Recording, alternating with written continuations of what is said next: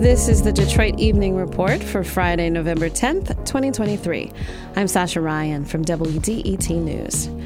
Muslim leaders rallied in front of the federal courthouse in Detroit Thursday, calling on Arab American voters in Michigan to deny President Joe Biden's bid for re-election.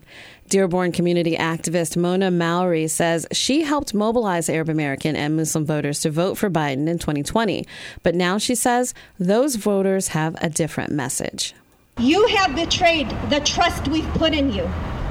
Now that you've shown your complete disregard for human life, Mr. President, we will rally every voter in our community, our friends, and allied communities to make sure you don't win Michigan in 2024.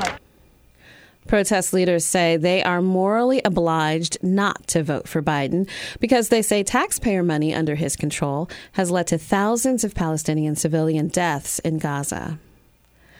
The City of Detroit Office of Eviction is holding a meeting Monday to review the first year of implementing the city's right to counsel law. Under the law, people facing eviction are provided with free legal representation. You can find a link to Monday's 5 p.m. meeting by searching for City of Detroit Right to Counsel Law First Year Update on Facebook.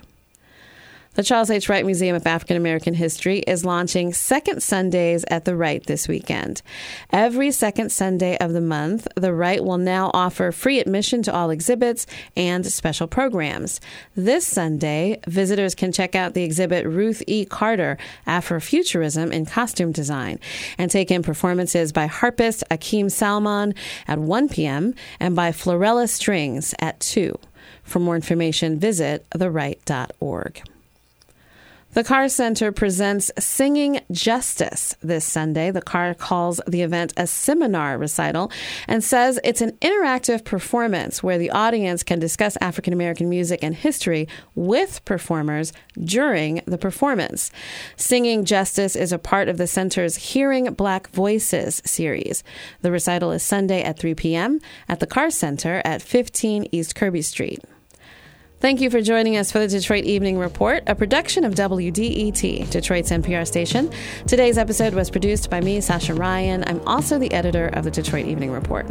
Mixing and mastering by Nate Bender, featuring reporting from the WDET newsroom and the Michigan Public Radio Network. Our news director is Jerome Vaughn, technical director and music by Sam Bobian. David Lyons is our podcast manager. Our digital editor is Jenny Sherman, and our digital manager is Dave Kim. As always, if there's something in your neighborhood you think we should know about, drop us a line at Detroit Evening Report at WDET.org. I'm Sasha Ryan, WDET News.